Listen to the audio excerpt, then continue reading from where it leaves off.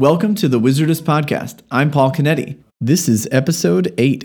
Today I've got Vic Hristov. Vic is a fellow ex-Appler who is the founder of a new startup, sort of a stealth startup in the restaurant space.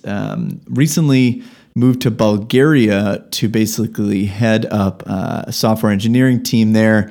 I spoke with him just a couple of days before he was moving, so it was awesome that he took the time out to come and say hi. Vic is an audio and music guy who has made the transition into tech, essentially in the role of sort of product management, business, the sort of planning, but not the coding.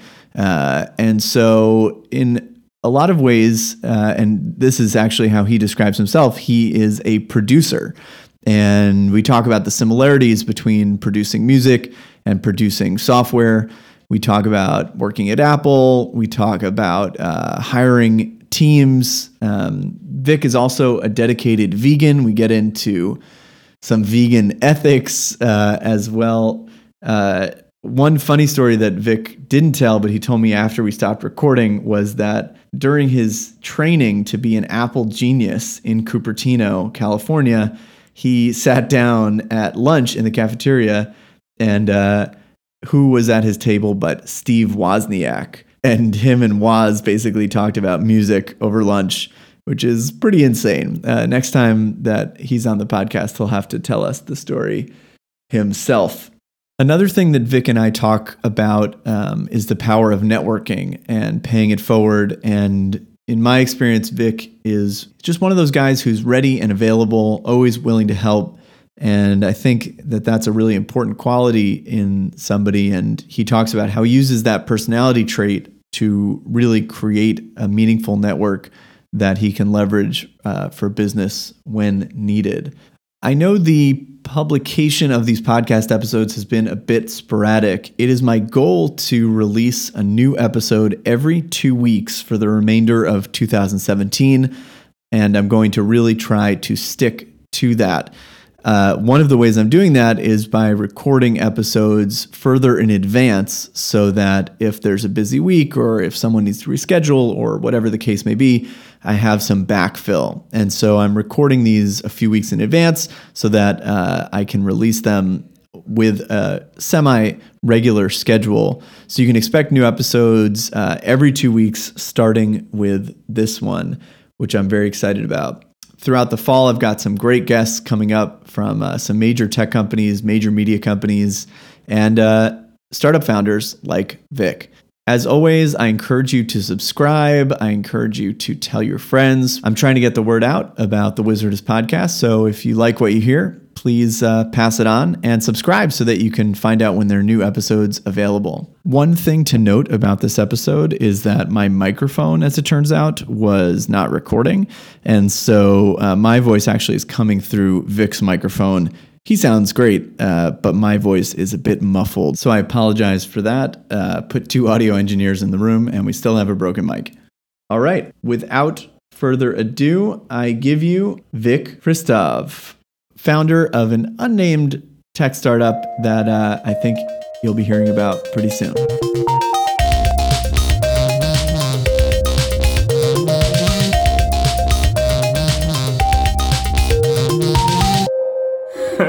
I have the new Touch Bar MacBook Pro. Well, not the new one, like last year's.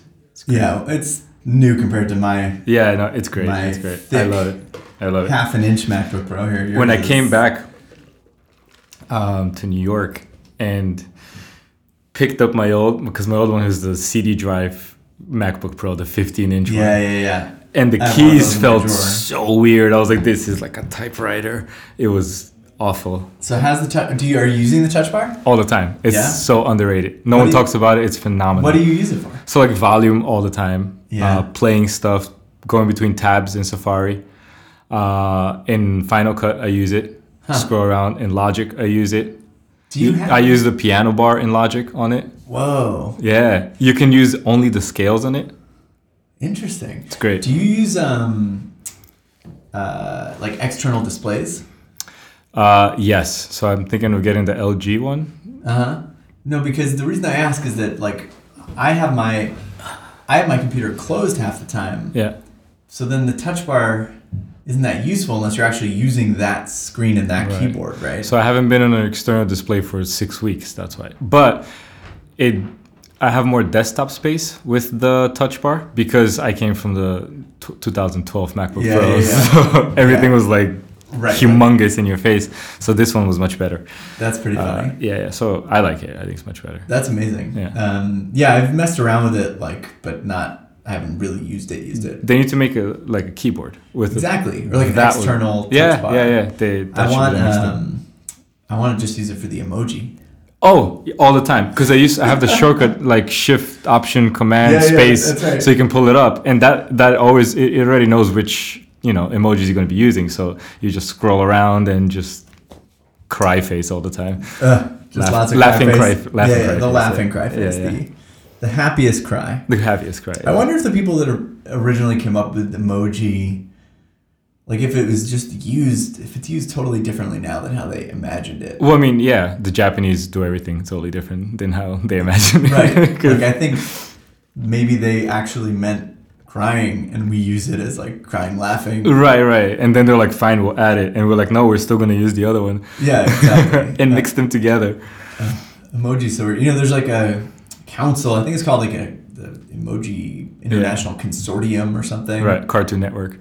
How do you get a seat on that? Yeah, I don't know. That'd be interesting. I think we should nominate ourselves. Yeah, and just go there and make faces. Be like, what do you think of this one? Your live face. Oh, like this pizza doesn't look vegan, so we need to change the cheese on that. Yes, it's some vegan cheese, or like the way you can hold down for the skin tones. Yeah, same thing for the pizza. Yeah, exactly. Pepperoni, mushrooms. Exactly. Broccoli. Or it's like a burger, veggie burger. Yeah. Bean burger. Impossible Burger. Yes. Have you had one? No, it's Impossible Burger.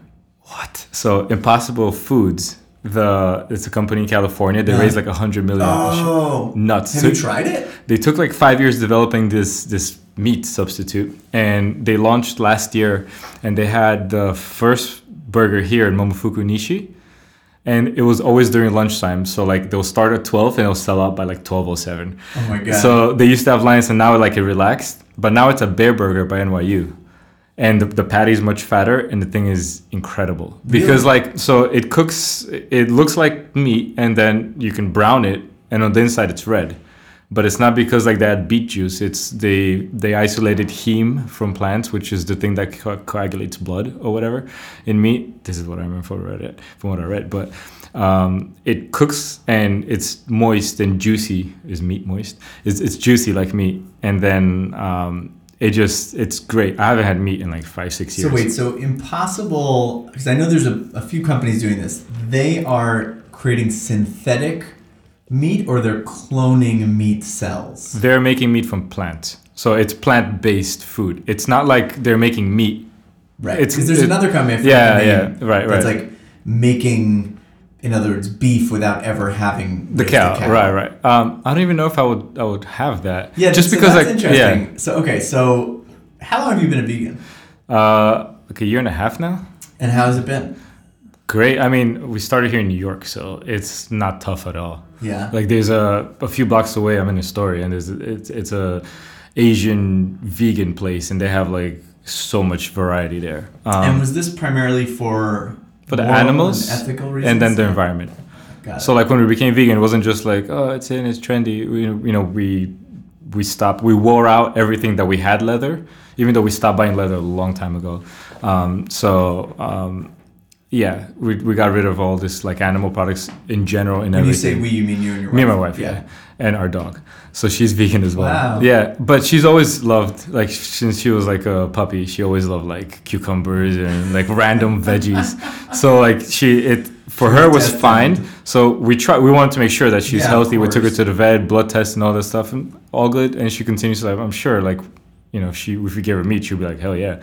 Right. And I don't deny that, like when you go to a barbecue, it doesn't smell good. Right. Like it's fine. But yeah, we did it for the ethical reasons first, and then environmental reasons as well. I would consider those other sorts of ethical reasons. Yeah. Ethical reasons. Right. But still, I think that, those are factors. And then health. I'm jealous because I find myself in this weird area where I agree with 100% of why one should be vegan, Right. and just find myself too lazy, I guess, for lack of a better word, Yeah. to do it. But as I am already 100% convinced. Okay. I'm just Right. contradict my beliefs. Right. Every day you're like, I hate myself. Yes, I mean, it tastes delicious, but yeah, I hate myself. and I've cut my meat consumption a lot, and so I'm edging towards there. But I feel like there are people who sort of have arguments against, or not against, but will sort of defend themselves. But I have no defense. I'm just right. I mean, like just haven't made the jump. My best friend, he's like, I agree with you 100%, but meat is delicious. Yeah. And I'm like, I agree with you too. And he's like, I feel like an asshole when I eat it. We're going to have to bleep that out. Yeah. Right. That's fine. This is podcast land. You can say right. Yeah. So yeah, he feels bad about it, but then he'll still eat it. But whenever we're working at home, we were just vegan the whole time. And he loves vegan food. It's just like me too, right. At home, where when he goes to his parents or whatever, it's just I actually believe that in the future, when technology is better and we can communicate more effectively with animals and read each other's thoughts, right. Like it will be illegal to eat meat. Well, if you think about it, like people are so like, oh my god, the whole Yulin dog thing, and dog owners in America that say like, no, so against that. And I'm like, why do you eat cows? Right. It's just the same. Like if you raise a cow like a dog, it will be a friend to you. It's the same exact, Right, it's well, just not the same most exact people thing, haven't spent a ton of time with cows. Right. It's the same thing with other, intelligent animals. Yeah. Dolphins or chickens too. I mean, you see people with chickens, and I'm not sure about fish, but dolphins for sure because they're mammals. But still, like, why kill fish when No, of course. I'm not even saying that the ethical. Yeah, the intelligence thing. It has to do with intelligence, but as far as why people think that eating a dog is wrong, or eating a person is wrong for that matter. Right. So I think once you break down those barriers, if you could have a conversation with a cow and the cow's like, no, I really hate it when people kill me and eat me. Right. Probably that would be a fairly convincing reason why. Unless the cow is a comedian on Twitter and they'll be like, kill me. It was a sarcastic cow. Right. No, but then it's also interesting when you have these startups. So it sounds like Impossible is going more of a synthetic, like a plant-based. Yeah, plant-based. So imagine if you could have real meat without ever having had a live animal in the first place. Right. Like if you could just clone chicken breasts all day and make chicken fingers. Right. Then I would buy a lot of those and just throw them in like Africa and feed the lions and be like, please don't kill the zebras, kind of thing. So you're even an animal vegan. No. I mean, like I don't. Should not eat other. No. I don't go against that. I think that's nature, and that's how lions keep the wildebeest in check or whatever. I'm not against that. That's pretty funny. But would you eat that? Would you eat a chicken finger if it was a chicken? It is not a chicken, but real chicken meat. I don't know. Is that even? To me, like the healthy part of it goes with it too. I mean, what's like beef or chicken, for example? Maybe the way it's raised now is not as healthy. Would I eat it? Probably not, because I'm so used to not eating it, and I don't see the point if we're doing the plant-based thing. We're like growing plants, farming, and all that. Right. How much resources does it take to do the synthetic meat? Yeah, I mean, versus the plant. I'm thinking of a future scenario where it's all else is equal. Right. In other words, there's no downside. Right. Okay. I don't know. Maybe, I don't know. Yeah, I'm not sure. It's interesting that the answer isn't. I'm not against it. Of course, right? Yeah. It's ambiguous because it's a very weird thing, but probably in our lifetimes that'll be a reality. And it's interesting too because I feel like there's a cultural piece where it's like, I don't know. For instance, I took American Sign Language class, and interesting. And I learned about the deaf community, which I really knew nothing about, and they don't wish that they could hear. Yeah. I mean, I understand. Well, in other words, especially like as if you went to someone who's been deaf for their life and you said, "Hey, I want to give you some, implant, and now you can hear." Yeah. I'm sure some of them would say yes, of course, but some would be offended. Yeah. And there's an interesting analogy there where it's like if someone's been vegan their whole life and you're like, "Oh, well, now you can eat meat, but don't worry, there's no moral downside." Right. You still might not go for it. Like to me right now, I'm like I'm not sure if I'll try it, but I'm not against people. Like if the company's like killing cows to try and clone it, that's different. Yeah, I don't know. Tough issue. But there's a thing with like a lot of people forget that like everyone's like, oh yeah, we're going to Mars, blah blah blah. I'm like, you guys are gonna have to be vegan when you go to Mars because there's no cows there or chickens or cheese. So what are you gonna do? And people are like, oh shit, yeah. They forget that. I'm like, yeah. Cancel my ticket. Yeah. Well, maybe there'll be an Impossible Burger. That's the first restaurant on Mars. Yeah. So you are moving somewhere that might be harder to find vegan restaurants. No, actually. So first, I want to hear all about the move. I want to hear about what's happening and or about the food scene. Okay, so first I'm moving to Sofia, Bulgaria.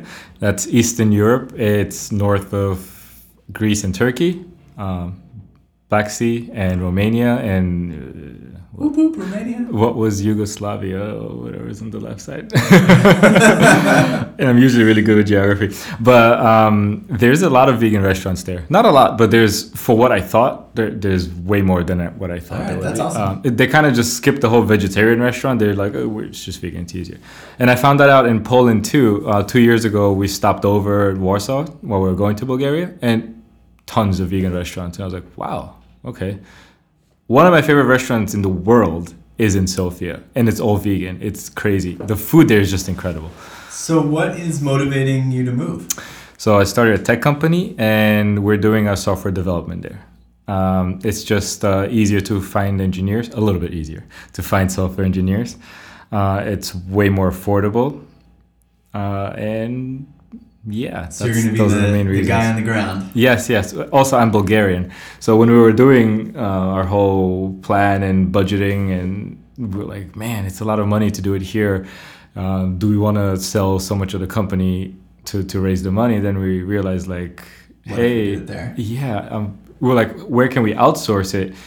And we're like, I remember, I'm like, oh, Paul did it in India, but he had a co-founder who's Indian. And I was like, that's great. I was like, oh my God, I'm Bulgarian.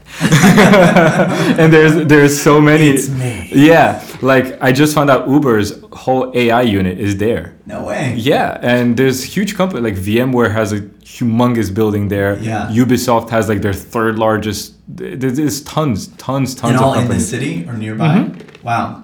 In the city, yeah. That's really cool. Yeah. Have you been there? So I was born not in Sofia, in Plovdiv, but I've been going for the last 7 years, every 2-3 years. Do you still have family there? Yes, I have a few cousins in Sofia. So nice. I just spent 6 weeks there setting up the company and finding an apartment and everything for us. So it was a little tough because it was just me and my FaceTime. Yeah. But got it all done. Amazing. So tell us about what you're working on. So I can't say much because we're still developing it. We'll just bleep out everything. It's a it has something to do with restaurants. It's kind of like the Uber and Lyft of restaurants. But we started here in New York about 2 years ago. And we did all of our basically prototyping, graphics. We just need to go there and code it. That's all that's left. So we have our US side and our Bulgaria side. And yeah, we're all set up there. I did some interviews, found one guy, and we're interviewing another guy. Somebody's helping us there. So we're interviewing one guy, and then a team of 3 or 4 should do it, plus me. So I'm just excited to get everything started. That's amazing. Yeah. And once you're there, obviously it'll be easier to sort of get that together, and it's hard.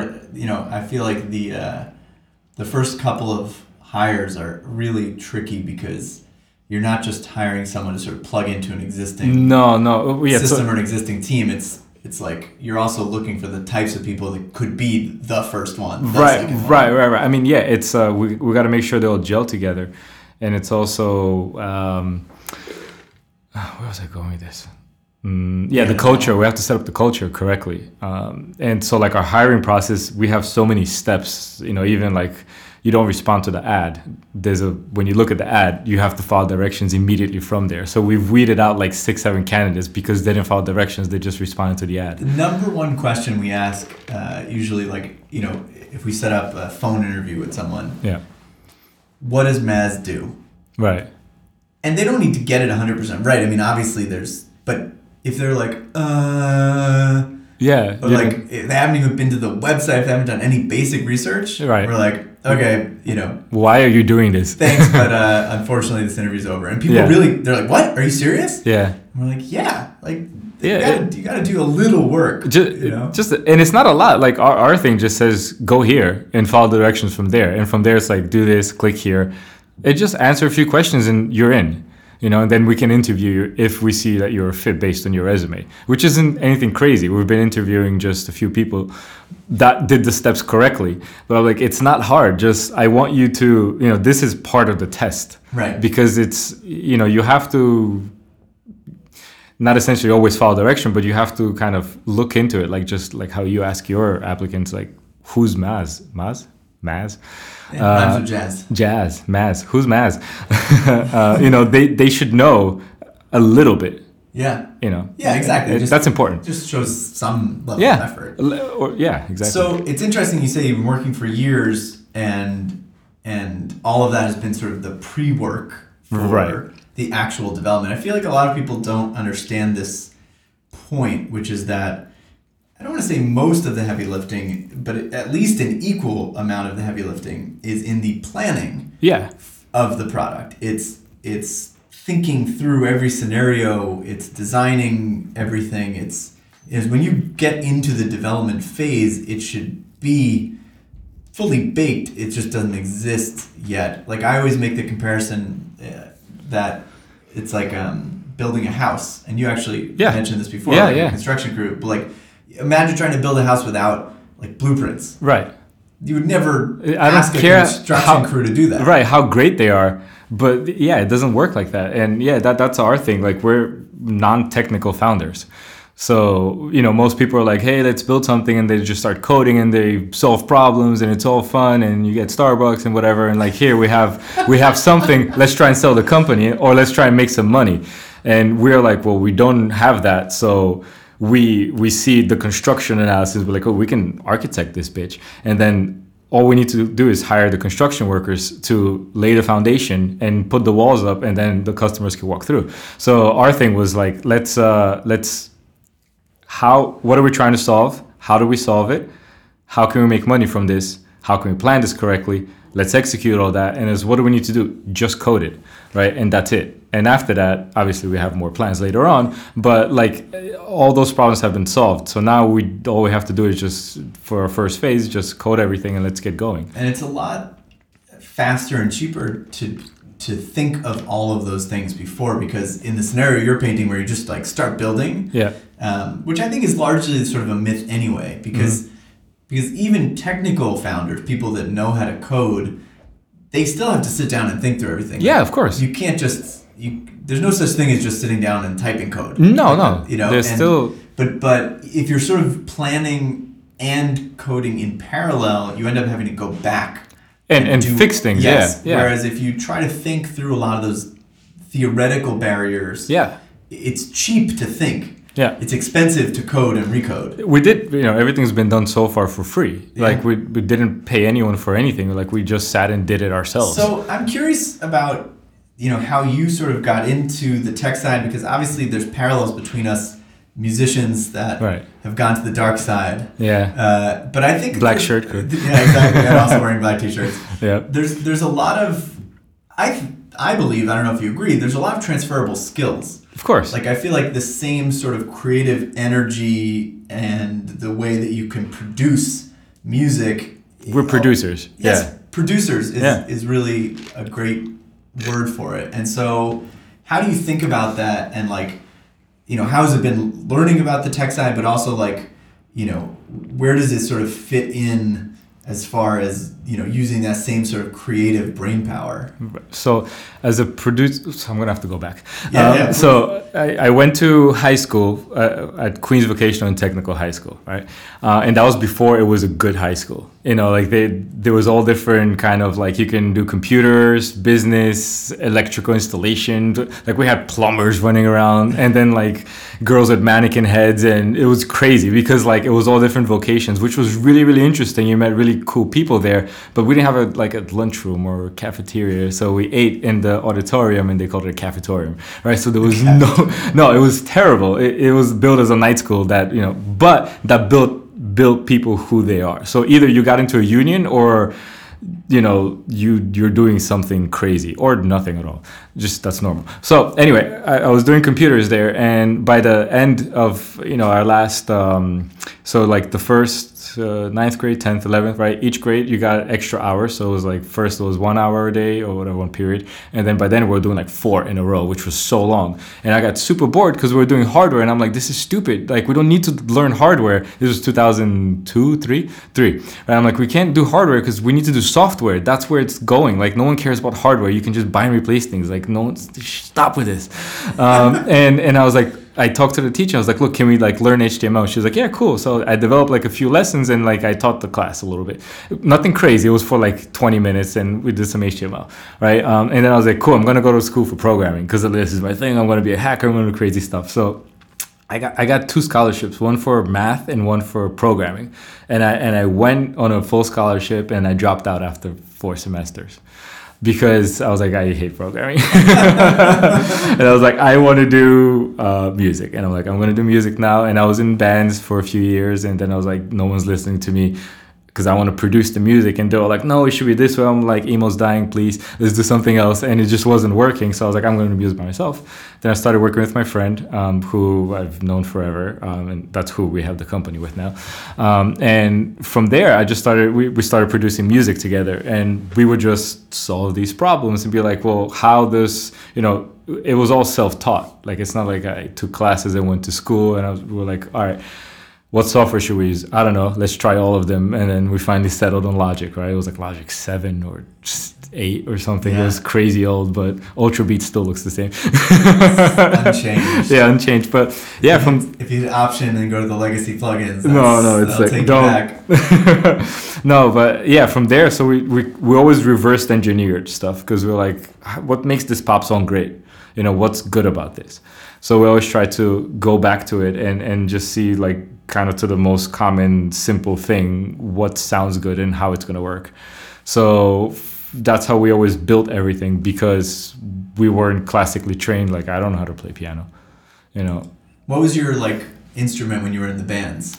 So I always wanted to do drums, but I couldn't because we live in New York City. I know. And no apartment. I was like, I can't afford electronic drums. Those things are like $2,000. So I was like, I'll play guitar. Fine. So I did guitar. I was pretty bad at it. But I had a kick-ass guitar. I had a PRS. Nice. Which I sold because I was like, this is stupid. I don't need no more guitar. No. I don't need to own like a super expensive guitar. It doesn't make sense. It's funny, right? I have like a Les Paul that I don't even plug in. Like it looks beautiful on the wall. I literally play the electric guitar unplugged in my bedroom. Right. And that's basically like as loud as I can play. Yeah. No, but I mean, it's like, it's a passion thing, right? So you do it whenever you can, but still beautiful guitar. But anyway, yeah, so that was my guitar. I was awful at it, but still, like, I could like put together chords to make some sort of a song. But that's why I like the piano and working with the computer better, because you can, there's all these tools to help you. Right. So if you don't know how to play piano, you can just put on like the scale mode and be like, all right, cool, I'm doing something. And you just need your ear, basically. Yeah. Which I think it's always developing. Like, I don't think I'm a good producer. I'm okay, but it's good enough to get attention. Like, I've made some really good friends that with my idols, I would say, in house music.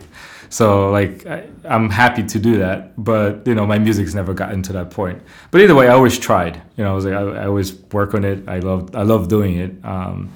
So yeah, I think that whole producing aspect just gets your mind working in a different kind of manner, and lets you see things from a different perspective, you know, like how we were talking about the lining thing earlier. Yeah, well, so it's interesting thinking about that, because before we started recording, we were talking about, you know, just having an eye for design and like seeing when something is off or misaligned, or the margins aren't equal, or it's a pixel off this way, a pixel off that way, it should be bigger, smaller, whatever. Right. But whatever that instinct is, or that feeling that I get when I'm sort of like, it's the same when I'm editing music. Yeah. It's the same sort of like, or it's kind of Final uncomfortable. Cut. Like I can't tell you why, but it just needs to be 2 frames shorter. Right. It just feels better. Like there's not, I don't know, it just feels. That's the only thing. And like over time, I've learned to trust that. It's not like, you know, you watch tutorials and all this, so no matter what you're doing, and you're like, it should be done this way, but you're like, it doesn't feel right. So I'm doing it correctly, quote unquote, right? And do you think part of that is because you're self-taught? You're self-taught in music, you're self-taught I think in so, design, in product, in because no one's ever told me what is correct. I've just seen, heard, or, you know, experienced finished products. Yep. And the way they made me feel. So I was like, okay, I love this cup because the way like I can hold it, right? Or I love this video because it just switches at the right time. And even though like it doesn't switch on beat with the song or whatever it is, it just makes me feel a certain way. Or same thing with a song. So because I never went to school for any of those things, I don't know what is the correct way to chop up a video or a song or whatever. I just know like when it should feel right. Right. Well, it's funny, like with design, sometimes, so for instance, if let's say you have an icon and, you know, there's a general rule you want, let's say, an equal margin on each side. Right. But for some reason it just seems wrong. Yeah. Even though you know it's right in that there's equal. So you say, no, just push it one this way, one that way, and then you're kind of like, yeah, now it looks right. Because maybe it's a star or like a weird shape. Yeah. You know, where it looks better. It's a funny thing, right? In editing, I feel like the telltale sign of like a film school music video is that the cuts are always on the beat. Right. You know? And it like a lot of the time it just doesn't feel correct because you're like, I don't know, just humans perceive it wrong. Yeah. They don't know. What was I seeing something recently? And then I realized like it looked like it was a perfect cube or something, but it was tapered. And I was like, but it feels right that it's tapered, but like it's always been marked as a perfect cube. And I was like, no, it's right. Weird. It shouldn't have been, you know, but yeah, it's just, that's super important. So when you think about creating software, it's not only about the way it looks, but also the user experience, sort of understanding, you know, what someone is going to do or not do, or what they're going to think, or you know, what their expectation is when they get to the screen. Will they know where to click or whatever? So what sort of guides that process for you? Like, well, for example, the ratio between like how familiar this looks and how unexpected it is, right? Like, is this something completely new? And if it is, then it probably won't work really well because, you know, everyone always like complains about Apple every year. Oh, it's just an incremental update. These guys never do anything. But it's just like, you can't just introduce something crazy new on every single iPhone because people, like, technology moves faster than society. And like, you can't just change stuff on people all the time. So just because it's possible doesn't mean you should do it. Right. And I'm not saying don't try, but, you know, kind of weave it in. Same thing with music. I mean, like when you listen to music, there's always a song feels familiar, but they did something differently. Yeah. And it just could be just one element, be like, oh, this is fresh. And it's like, is it really fresh? Well, and I remember, you know, like my band in college, we were always trying like some new time signature or something. Like you're always trying to be unique just for the sake of being unique. Right. Instead of doing something because it serves the song. Right. And I think it's the same with tech. Like if I look at some of my early app designs, they were just trying to be smart just to be smart. Right. You know, and usability suffers in those cases. Yeah. And sometimes, look, it works like, you know, so that this is when someone will say, well, Snapchat looked totally different and whatever and ended up being successful. It's like, sure, that was the one in a million. Right. all the other ones. Well, it was successful because it did something different, not because the way you like. I still can't get around Snapchat. Functionally, yeah, it did something cool. You're like, oh, nice! I can send a dick pic and it'll disappear. In spite of the fact. Right. But then, like, I still don't know where to swipe with Snapchat. It's crazy. It's just because you're old. Me too.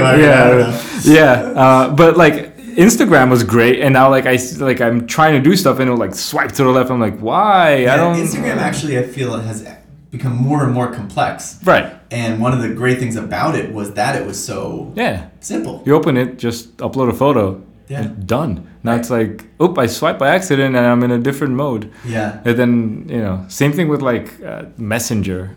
Like I haven't used, now that I moved to Bulgaria. Yeah. Everyone uses Messenger there, so it's just weird. So like, is that that they use Messenger over like WhatsApp or something? Mostly. Or like Viber. I don't know, but everyone is on Messenger, right? And that's because they pay for SMS, but like their data is like dirt cheap. Wow. Like I got a cell phone there. I mean a SIM card for my phone. I have an iPhone. And I got an unlimited plan, which was like around $25 US, which is a little bit pricey for there a month.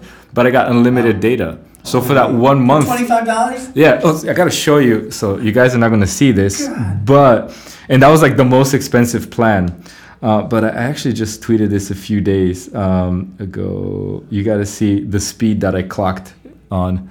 This is your cell? This is LTE. It says 93 megabytes per second. Right, and then look how much data I used that month. 108 gigs on your cell data. Yeah. Wow. So I had to. I didn't have. So why not? I was in an Airbnb, and I didn't have my. After my Airbnb, I moved into my apartment, and then I have internet for like 2 days, so I had to like Netflix or I can't sleep. So. It's $25 for unlimited cell data. Is the Wi-Fi, like, is home internet the same? Is it even necessary? I mean, yeah, because why not? So like, I guess why not? Bulgaria is like the top 5 in the world of fastest internet. I think they're second after Romania in Europe. That's because like everyone's on fiber optic. It's nuts, and it's like 13 leva, so it's like $7 or something for like like. I have 64 down, but it feels fast. It's great. I mean, if it's reliably at 64. No, it's insane. I mean, here, in the best moment, maybe I can get 100 down. Yeah. But the average is like 1. Yeah. So it's like the range is big. Yeah. You never know where you're gonna get. No, I have 300 down in my home because I complain every month, and I'm paying for the 100 down for the 300 down, and it feels like 2 down because let's not name companies. Yeah. I'm not afraid to name companies. Spectrum. We have FiOS here, and I do think it's better. Yeah, is it? But it's not great. Yeah. But I used to have Time Warner or whatever. Now Spectrum. Yeah. I mean, the worst in the just too many people. World. I think it's just too many people here, and I guess so. Everyone's eating all the bandwidth. Know how many people live in New York? No, you should be able to. I don't know. Figure it out. And there are, of course, other cities in the world that are just as densely populated that have great internet. Right. So, Seoul, Korea. Yeah. Great example. Yeah. I didn't know Romania had number 1. I think Romania is number 1 in Europe, and Bulgaria is like second or third. I'm Romanian. I'm dual citizen with Romania. So, nice. But neighbors. We are. Yeah. I don't go often, but my dad is there like all the time. Sweet. Still does a lot of business in Romania. So come to Bulgaria. Yeah, maybe we'll come. It's like a 10-minute flight. Hang out. So you're building out the team in Bulgaria now. Yes. And how do you know who to hire? Because this is another challenge I think a lot of people have, which is in the sort of non-technical role. Yeah. Even if you have the funds or the, the connections, or even if you are like on paper, you're ready to hire people. Right. If you're not technical, how do you even know how to vet someone? How do you even know how to interview them or determine if they're legit? Right. So, like my whole life, I've always been all about networking, right? So everyone always knows me as like, hey Vic, I need a discount for something, and they'll call me as like, who do you know there? And I'll just like refer you to like my Sweetwater guy or like my PC Richards guy or whatever, because like I'm always about like building relationships. So even if I don't talk to you every single day, I can always call you and be like, hey Paul, what's up? I have someone here, you know, they need this, and you're like, oh sure, and I'll send them over, and it's like beneficial for everyone. Or I mean, not me at the moment, but I know that, you know, if I need something from either of that person, to pay it forward. Yeah. And to me, that's important to have like a really big network. So 2 years ago when I went to Bulgaria, I met, it was my grandma's 80th birthday, and we went to this resort for like a spa thing to treat her. And it was on like a random Tuesday or Wednesday, so it was like empty. And we went, they had a bowling alley there, and it was just us and like these other like two like super tall white guys. And I'm like, they're not Bulgarian. I'm like, there's no shot. So, and they're speaking this weird language. I'm like, this is not German, it's not Dutch. And I'm like, it's close to Dutch. What is this? And I'm like, where are you guys from? Because I'm like, I can't not talk to people. So they turned out to be South African. And one of them is married to a Bulgarian girl and lived there. And we became like great friends. So like we spent several days at the resort together, then we went back to Sofia, and like we just spent a few long quality days. And then they moved out of Bulgaria because he's a game developer. So I'm like, hey Fabian, I have this idea of going to Bulgaria to do through his company, blah blah blah. Do you know anyone there? And he's like, yeah, of course. So he connected me with a really good friend of his. So he's helping us right now with the hiring and all that. So that's why the network is so important. My cousin is a software developer, but he can just recommend me other developers. My friend Fabian recommended me someone who has a company there, who's hired and all that. Right, so he can help you with this process. Yeah. So we wound up hiring him, and he's currently helping us. So that's what they do. They build out and they hire teams and all this fun stuff. That's awesome. Yeah, so he turned out to be like a great guy. And like we just like we talked on FaceTime first, and then when I met him in person, we just started talking, blah blah blah. We wound up going to a club together, seeing like some deep house DJs. It was just like a good time. So he's a great guy, but he knows his stuff technically. He was he still is a software developer, but he's like the CEO of a company now and all that. So he's helping us out. So when we're interviewing people, I ask those like mindfuck questions out of left field, and people are like, oh, okay. And I'm like, answer, just to see what they would say, because I think it's important to be able to answer that kind of stuff. And there's like no right or wrong answer. It's just, what would you say in this situation? And he's very like by the book, and he has like his own interview steps, which are great. So like we were like a double team there, just getting to know people, and he's helping us with that. That's amazing. Yeah, I feel like a lot of people don't. Look, everyone knows networking is important. Right. At least everyone will say they know it's important. Right.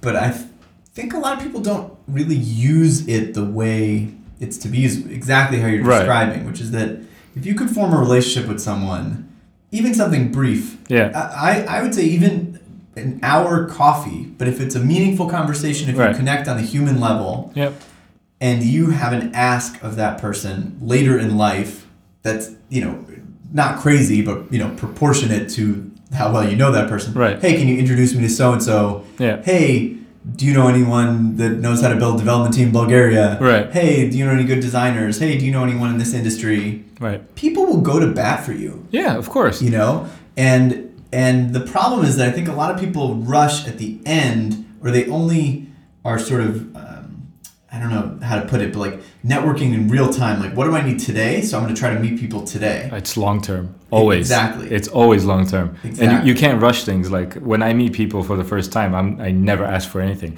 because first I don't know what to ask you for. Even if I know, like, oh man, maybe we can check, to see if we can raise money from this person or whatever it is. And it's just like, I'm not gonna be like, hey, I'm Vic, so what do you do? And I'm doing this, we're raising money. It's like, no, it doesn't work like that, or whatever it is. Not that we've done that, but like just, it was an example, but like that's not, I don't think that ever works. And if it does, it's gonna be like a double-edged sword, because someone's gonna come back and be like, hey, I got into a car accident, come change my tire or something crazy. You're like, what? And like, well, I helped you with this, and you go like,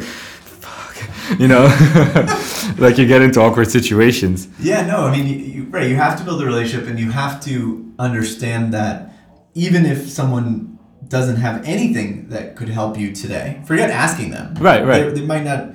It's that in the future. Right. There is something, and you're just building that network, and I really do believe that is how you overcome some of these seeming chicken or egg problems. Like, for instance, you want to hire someone technical, but you don't know how to hire. Right. It sounds like you guys have solved that by finding a trusted source to help you with the hiring. Exactly. Where your first hire is someone that can help you hire. Right. And there's so many examples like that where I feel like, I don't know what it is, but I feel like that's a very hard thing for people to grasp. Right. I mean, to me, that's one of the most important things in life. Just build a network of people with all random stuff. It doesn't have to be all, because then you can't build like an all tech network, for example, because then, you know, if you're building your office out and you need a painter, you're going to be like, all right, cool, I'm going to get banged out here, you know, like $90 an hour for, you know, a guy with a paintbrush. Stuff like that. You should first never like look down upon people. Ever, and then give. You know, I think those are super important, and not give because you want to take something back. Just if you can, give, because people always appreciate that. And if you ever need to ask for something, they're gonna remember you, because you took the time out to give whatever it is. And it could be giving advice, giving directions, or giving anything you have, or you know, someone, I don't know, needs a battery at the airport and you can charge their phone, things like that. You know, maybe later on that flight, you know, they got a better meal, and you're like, hey, can I get a little bit of your vegan chicken there? You know, and you're like, yeah, sure, you help me charge my phone. And then you have a great conversation. But like, I think giving is super important on top of the networking thing. I love that. Right. And you also gain a reputation for being a giving person, for being a generous person, just being a nice person. Right. You know, again, not that you're doing it because it's self-serving for your reputation, but all those things culminate. Mm-hmm. You know, you could build a network, but if everyone thinks you're an asshole, or you just keep taking, right? It's like you're gonna have the network, and you're gonna be the guy that keeps taking everything. It has to be a two-way street. Right. So like the reputation is like the next thing. Like you should always work on that to make sure that, you know, you are the guy that people think you are. It strikes me that you are, at least you seem to me, like the type of person who tries to live by his beliefs. Yeah, of course. Would you say that is true? Yeah. Because I think a lot of people have a lot of convictions about various things, but they don't necessarily act in accordance with those. Right. And no judgment. Look, everyone picks what they have time and energy to do in any given day. Yeah. But, you know, over the years that we've known each other, I've always thought of you as someone who actually like sort of goes for it. Right. You know, so what do you think that is about you that allows you to sort of align your beliefs with your actions, or the way you sort of like live your life? Oh man, this is like, we have to dig deep for this one. Well, so I wasn't always like this, right? And a lot of it started with, well, first, because the whole self-taught thing, you know, like when I did go to school, I didn't build a great network there. So because everything's been self-taught, you're mostly learning at home by yourself. You're not going to school to learn something and then you can, you know, build that network, for example. So when it's time to do something, to present what you've learned, you know, like a product of your knowledge, right? Like I made a song or a video or I made an app. If you need to sell it to someone or like, you know, show it to whatever,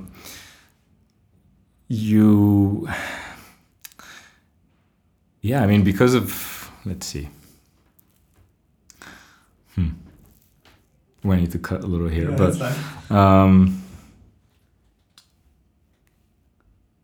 wait, what were we going with this? How do you live by your beliefs? Like right. Yeah. So when it's time to talk to people and present what you have, you know, you don't have the network. And like, for example, I wasn't very outgoing because I was never really, you know, having a ton of friends. I was never like that kind of person. But my wife was. So she, like, because of her, I've learned to talk to everyone. And like, because of me, she like stopped talking to everyone. She's just like, I'm tired. I just want to be quiet. And like, now we go to like a party. I'm like, who's everyone here? Hello, I'm here. You know, and like, I love to like get to know everyone, even if it's for fun. And I'm always like practicing that kind of stuff. But because of that, I've learned to seize opportunities.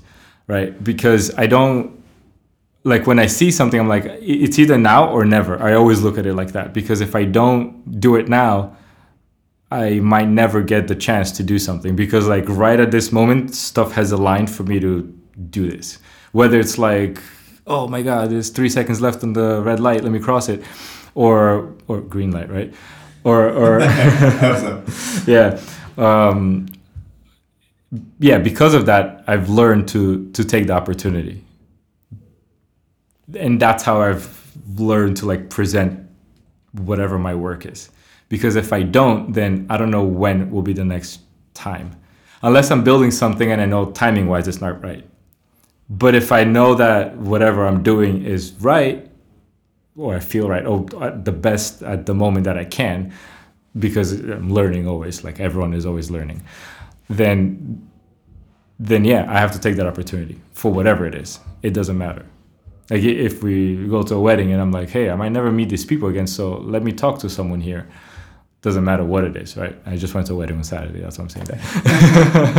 But yeah, it's just like you see something and you're like, like the MTA says, see something, say something. You know, it's that kind of mentality. You have to take it. You have to seize the opportunity. Yeah. And not like a selfish thing. It's more like just see what you can do. Yeah. Yeah, I think a lot of it comes down to just willing the energy in those moments. Yeah. You know, and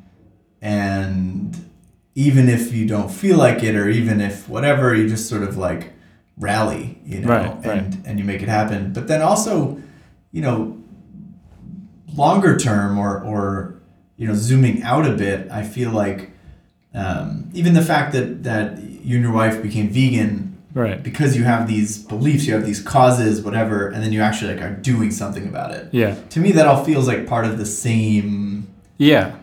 I don't know what, like.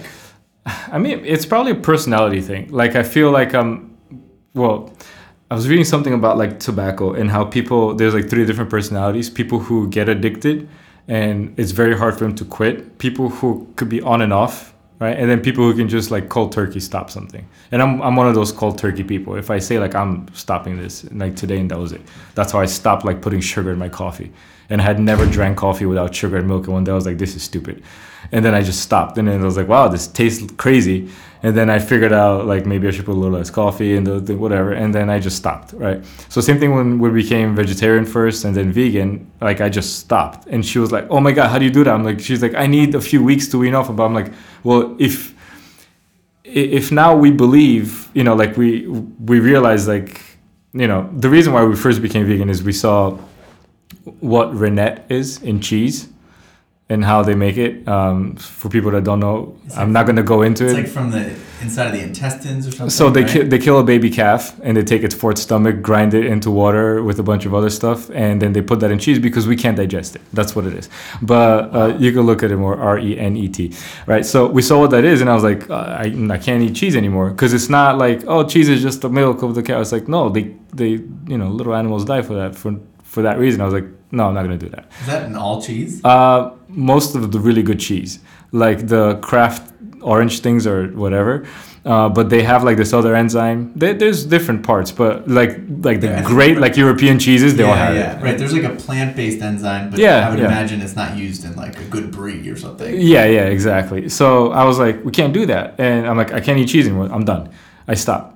And she was like, but, you know, like I need some time. And, you know, like, and that's just a different personality. Like, I wasn't mad at that. And I think people, they all have different personalities of those 3 types. Like the tobacco thing. That's very interesting. Yeah, I mean, ultimately, if you are living your life, anything in your life, and it's based on the beliefs you have about the world, and if you are open to changing those beliefs based on new information, then it should be simple to go, like the momentum, the inertia really shouldn't matter that much. Right. I mean, if you're a personality number 3, which I would also put myself in that camp, where it's like, as if a new fact comes in and whatever, not to say you should make snap judgments, but as if you verify, like, this is true. I used to think X was true. Right. Now I see that Y is true and X is not true. Right. And then whatever the implications of that new belief are, they should kick in. Yeah. It shouldn't be like, cool, well, now I know that, so I'm going to schedule 6 months from now. Yeah. You know what I mean? Because it's like, well, if you believe in that, why, like, your beliefs don't correlate with your actions. Exactly. And that's what I'm saying. For a lot of people, they don't, or there's a mismatch. And of course, we're all guilty of that in some way. Yeah. I believe that sugar is bad for me, but this ice cream is delicious, so I'm going to do it. I mean, everyone has that. But for the big things in life, or even just a simple, like you mentioned, red light, green light. Imagine if someone said, there's a new study that says if you brake when there's a yellow light and never, ever, ever try to go through a yellow light, it increases your chances of not dying in a car accident by 30%. Right. Like, as soon as you read the study, you should do that. Right. Like, that would it would be nonsensical. Right. And most people will be like, it won't happen to me. Yeah, I'm a great driver. And like, I don't know. Probably the study said it was, there's always a reason to sort of, to try to justify, just keep doing it the way you've been doing it. And that goes back to what we were talking about, like the balance of like introducing new things to society versus that, because like people are not always ready to embrace something new just because it's true, and it's very hard. And you're right, it's the same thing. Yeah. Like, just because it's true or just because it exists or just because it's accessible doesn't mean that people will embrace it. Right. Weird. Yeah. What do you think? You think, like, I don't know, take something like self-driving cars. Yeah. So love it. That technology seems to be well on its way. Yeah. In a few years it'll be commercially available, whatever, but like, will people actually do it, or do you think that's one of those things that's like a jump? What's the diffusion of innovation curve, right? So like people like you and I, or at least I, totally in. I'm this is safer. Like, this is it's stupid of me to drive. I'm not doing this anymore. The car will do it for me. It's better. Even though I enjoy driving, but I'm like, you know what? I'll buy like a crazy fast, like all electric McLaren P1, and I'll go to not that I can afford it, but I'll go to the track and do it there, right? This exercise, yeah. But well, it's funny. I know we were tweeting about this, and you were mad at me because I got a hybrid, not an electric vehicle. But it's a step in the right direction. But anyway, I literally just picked up the car this weekend finally. Yeah. It's a RAV4 hybrid. Okay. And it's funny, so it has like a cruise control setting, but it has this, I don't know, they call it radar detection, so I guess it's using radar. But basically, let's say you're on the highway, you're going cruise control, you're set to 60 miles an hour. Yep. And the car in front of you starts to brake. Yeah. It will automatically slow down and match pace. Right. So basically, there's some rule, like there's a minimum distance it has to maintain between you and the car. Yep. If that car then started going above 60, it would keep ramping you up with them until you hit 60. Your target speed. Right. And that was crazy to me because the first time you feel the car slow down and then maintain a slower pace based on what an object in front of you is doing. Right. This just literally was yesterday where I was like, oh, this is what it feels like. Yeah. This is what it feels like to have the car drive for you. Yeah. Because that's what it was doing in that moment, you know? Have you ever test driven a Tesla? No. No. So like I have a few times. And yeah, like I'm in love with the Model X and the self-driving thing because it's insane. It what they call autopilot. Yeah, complete autopilot. And like it would just change the lanes and just do its thing. And I'm like, they keep yelling at me. They're like, no, I'll just touch the steering wheel when they say, but it's just so great. And I'm like, who's yelling? Like not the dealer, the people from the store, right? Why are they yelling at you? Because they just want to make sure that like I'm paying attention to what the car. Because I'm like, I'll turn around and like talk to my friend in the back, and they're like, no, you should kind of watch because you still, you shouldn't be doing that, which I understand, right? Because it isn't 100% ready to be let alone let loose in traffic, right? Yeah. But still, I felt that whole like slowing down, changing lanes by itself, and like and we didn't avoid any accidents or anything, but it was just turning and all that. And I was like, this is great. I can't wait to buy one. It's awesome.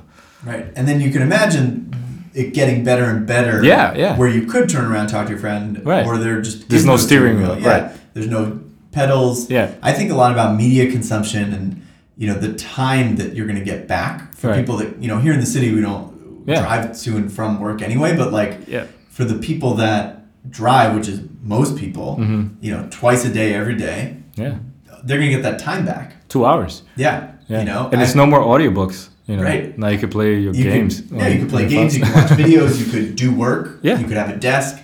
I recently did a session with L'Oreal, and I was talking about how women might not do their makeup at home. Right. They might do it in the car. Right. Because you could have a vanity, a mirror, a blow dryer. We have to do something with the seats. So like when it slows down, it shouldn't jerk. Because like imagine like putting on your mascara and you go to work with a pencil sticking out of your eye. Jackass when Henry Rollins is giving Steve-O a tattoo when they're on you ever see that? No. Oh my God, they're like on an ATV in the desert. And he's giving him a tattoo. Yeah, well, I've never watched that show. Not a good idea. Yeah. Not a good idea. Yeah. Just the premise of it is just, it's awesome though. Yeah. But yeah, you save all that time. Yeah. And like everyone is like, oh, but then I save. But I'm like, you trust your life to everyone, everywhere, all the time. And the only thing you're in control of is when you drive. But it's not just you. Right. Who do you trust more? Do you trust Google more, or do you trust this moron driving next to you on the highway? Well, if the moron's not selling my data, no, of course the self-driving car makes more sense. If it's I don't know if I would trust every single car manufacturer. That's interesting. So you think that, that's true today, right? Like you don't want to buy a car that's going to explode on you or something, but the trust in the car manufacturer becomes even more. Right. That's super interesting. Like who's doing the research there and all that? Like would I trust Toyota? Probably. They would do anything to not tarnish their reputation of great, reliable cars. Same thing with Honda. VW, I would love to trust them. I haven't had a good experience with some of their cars. Yeah. Me too, actually. So and it was a high-end car. It was a Porsche, and it was just like I would never recommend this thing to anyone. That's funny. My dad had a Touareg, and like the computer was just blitzing out all the time. Like would I trust Ford with it? Absolutely not. So this weekend we went to this wedding. We rented a Ford excursion. I don't know. We fit 9 people in the thing. It was like a school bus, and it was crazy. And like when I would go close to 70 miles an hour and there wasn't crazy wind, I just did not feel comfortable with it. Wow. It was just awful. And then inside, I'm like, you guys can't nail the 1 pixel off or like the graphics on your display. I'm like, this looks like shit. I would not trust you with self-driving ever.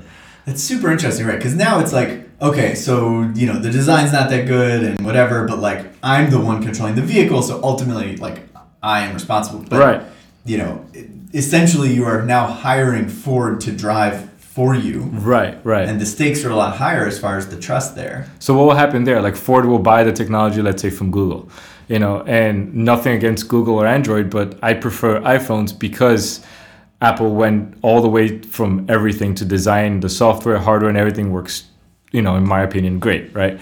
So what happens when Android is all over different phones? Some phones have great experiences, some don't. But the ones that don't doesn't mean they're bad manufacturers. It's just that there's just a lot of people's hands on one thing. So do you think Apple will have a self-driving car? I don't care if they do. I love Tesla. I will buy one. If they do, I don't know. Let's see what happens. I had a tweet a while ago that said, I hope I get rich enough soon enough that there's still time to buy a Tesla before Apple comes out with a car. Yeah. But even if they do, I don't think like they're it'll probably be great. Who knows? I don't know. That might be their demise. But the trust issue is interesting. I hadn't really thought about that before. Yeah, like as of now, I would not buy a Ford self-driving car. Yeah. Just because like the way. It sounds like you wouldn't buy a regular car from them either right now. Oh, some of them look nice. Yeah. I think that the little tiny whatever hatchback is cool. But as the bar gets. Yeah. What's the verb here? Gets risen, rise. Rosed. Yeah, I'm not the person to ask raised with the English. Me too, apparently. Yeah. Well, listen, man, I know you have to literally go and pack. Yeah, I should be home packing. But I want to thank you so much for taking the time, and great to see you before you head off. Yeah. And best of luck. I think there's some big things in store, and you got to keep us posted. From, we'll come back for session 2. Yes, we will. and come to Bulgaria. Yeah, now I know there's great vegan restaurants, fast internet. Yeah. Sounds pretty good. Yeah, awesome. All right, man. All right.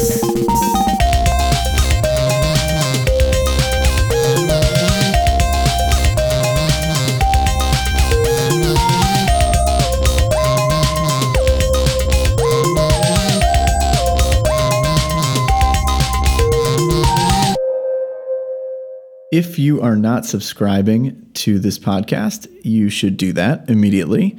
And if you are subscribing, I would ask you to pass it on to a friend and tell them to subscribe. And then there will be more subscribers. See you next time.